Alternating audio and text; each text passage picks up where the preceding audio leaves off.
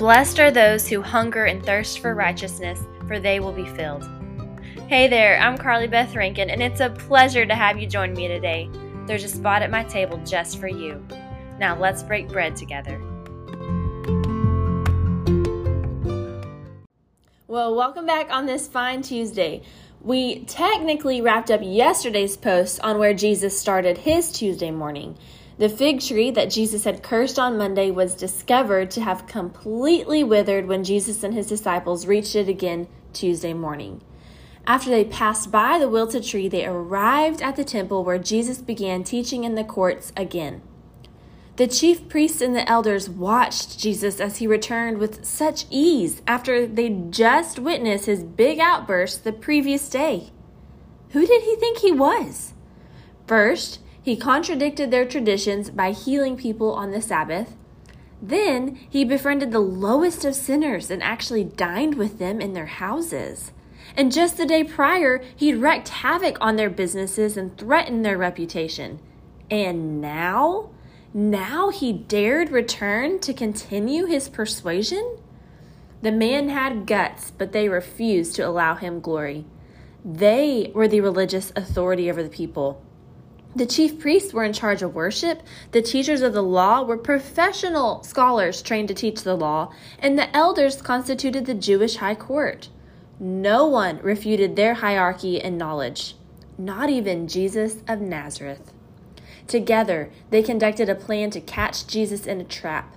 Once his faults were revealed for everyone to see, they'd justify their desires and have him killed. Ready to display their superiority and wisdom, they approached Jesus with manipulating questions. The battle of wits began. "By what authority are you doing these things?" they asked, knowing they had not given him permission. "And who gave you authority to do this?" Jesus answered their question with a question. "If you'll answer my question, I'll answer yours," Jesus replied, throwing the ball back in their court. "Tell me this. Did John's authority to baptize come from heaven, or was it mere human? Let me know. I'll wait." Mark 11:29-30, my version. The leaders huddled together to discuss their answer. They discovered they were in a pickle. The Jewish community believed John was a prophet sent by God. So if they answered that John's authority was of human origin, they'd be condemned by the people.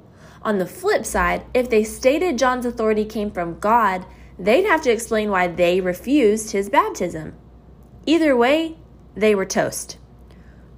We don't know," they finally replied to Jesus. "All right, then I won't tell you the authority I'm operating in then either," Jesus stated. Mark 11:33, my version again.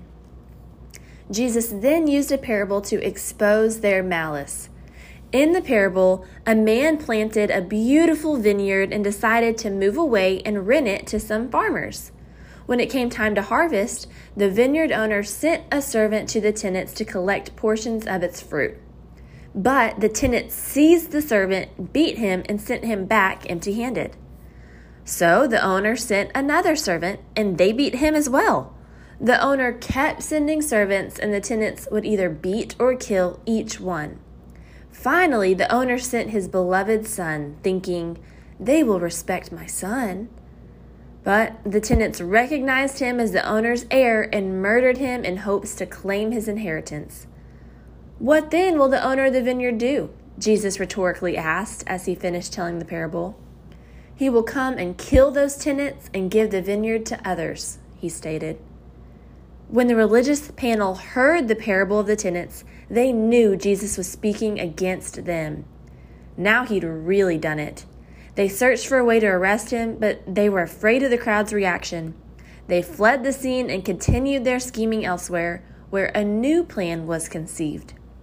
Since Jesus had silenced their efforts to trap him, they enlisted the Pharisees and the Herodians to try their hand at deceit. But Jesus smelled them coming a mile away. First off, the Pharisees and the Herodians were an unlikely team. The Pharisees were passionate nationalists who strongly opposed the Roman rule, while the Herodians supported it.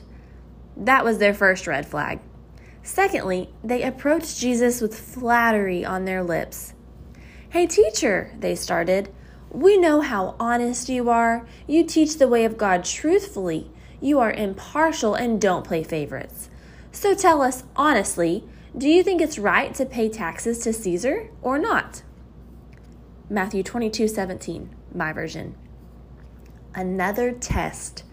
If Jesus answered no, the Herodians would report him to the Roman governor and he'd be executed for treason. But if he said yes, the Pharisees would declare him disloyal to his own nation. Brilliant, manipulated bait. But they weren't the fisher of men. You hypocrites, Jesus wasted no time in uncovering their trickery. Why are you trying to trap me? Give back to Caesar what is Caesar's, and to God what is God's. The men's jaws dropped. Their evil hearts had been seen straight through their complimentary disguise. They fled from Jesus at a loss. As Jesus continued teaching the crowds, he sat down opposite from where the offerings were being placed and watched as several rich people threw in large amounts. And then Jesus saw her, a woman who'd lost her husband, who only had a few cents to her name, approached the treasury and placed 2 small copper coins in the box. The coins were of little value, but to her, they were much. A beautiful depiction of true worship. Another moment Jesus ceased to teach. Calling his disciples, he directed his view to the lady. Truly, I tell you, this poor widow has put more into the treasury than all the others. They gave out of their wealth, but she, out of her poverty, put everything she had, all she had to live on. Her devotion wasn't to her finances, but to the sovereign Lord she served. The Creator of heaven and earth honored her for it. Jesus wrapped up a long day of teaching in the courts, and him and his disciples started their journey back to camp. As they were on their way out, a disciple marveled at the sights of the temple. It was dazzling. It was built with white marble and plated gold and had porches surrounding the temple area. The porches had pillars cut out of solid marble that stood 37.5 feet high and were so thick that 3 men joining hands together could hardly encircle one. The disciple commented on the remarkably massive stones. As magnificent as they were, Jesus revealed they wouldn't remain long. Not one stone here will be left on another. Every one will be thrown down, Jesus told him, referring to the complete destruction of Jerusalem and the temple that came later in AD 70. He continued sharing his warnings of what was to come with his disciples and urged them to live ready, hoping they'd heed the truth he conveyed to them earlier that day. Love the Lord your God with all your heart and with all your soul and with all your mind, and love your neighbor as you love yourself, he told them. Matthew 22:37-39, my version. He didn't know when he'd be coming again. Only the Father knew. Oh, how desperately he ached to be able to carry all of his sons and daughters home when that day comes.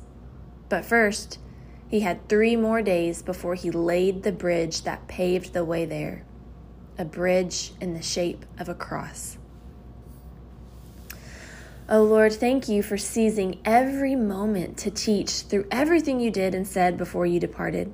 Your whole life is a testimony we aim to emulate. Show us, Lord, where we are failing to glorify you and where we fall short in loving others as ourselves. We want to honor you, God, with every part of our lives so that whether you come back earlier than expected or later than expected, we will be ready. In Jesus' name we pray. Amen. So that concludes Jesus' last Tuesday on earth. He had a day packed full of teaching and shedding light to the destruction of the temple in the end times. And I imagine he slept really good and hard after the emotional exhaustion of Teaching Tuesday. So it was a lot in one little post, I know that, but he really did have so much that I wanted to cover. So I hope that was okay. I hope you enjoyed it and were blessed by it. We will meet again tomorrow for Wednesday. Until then, may God bless you and have a great day.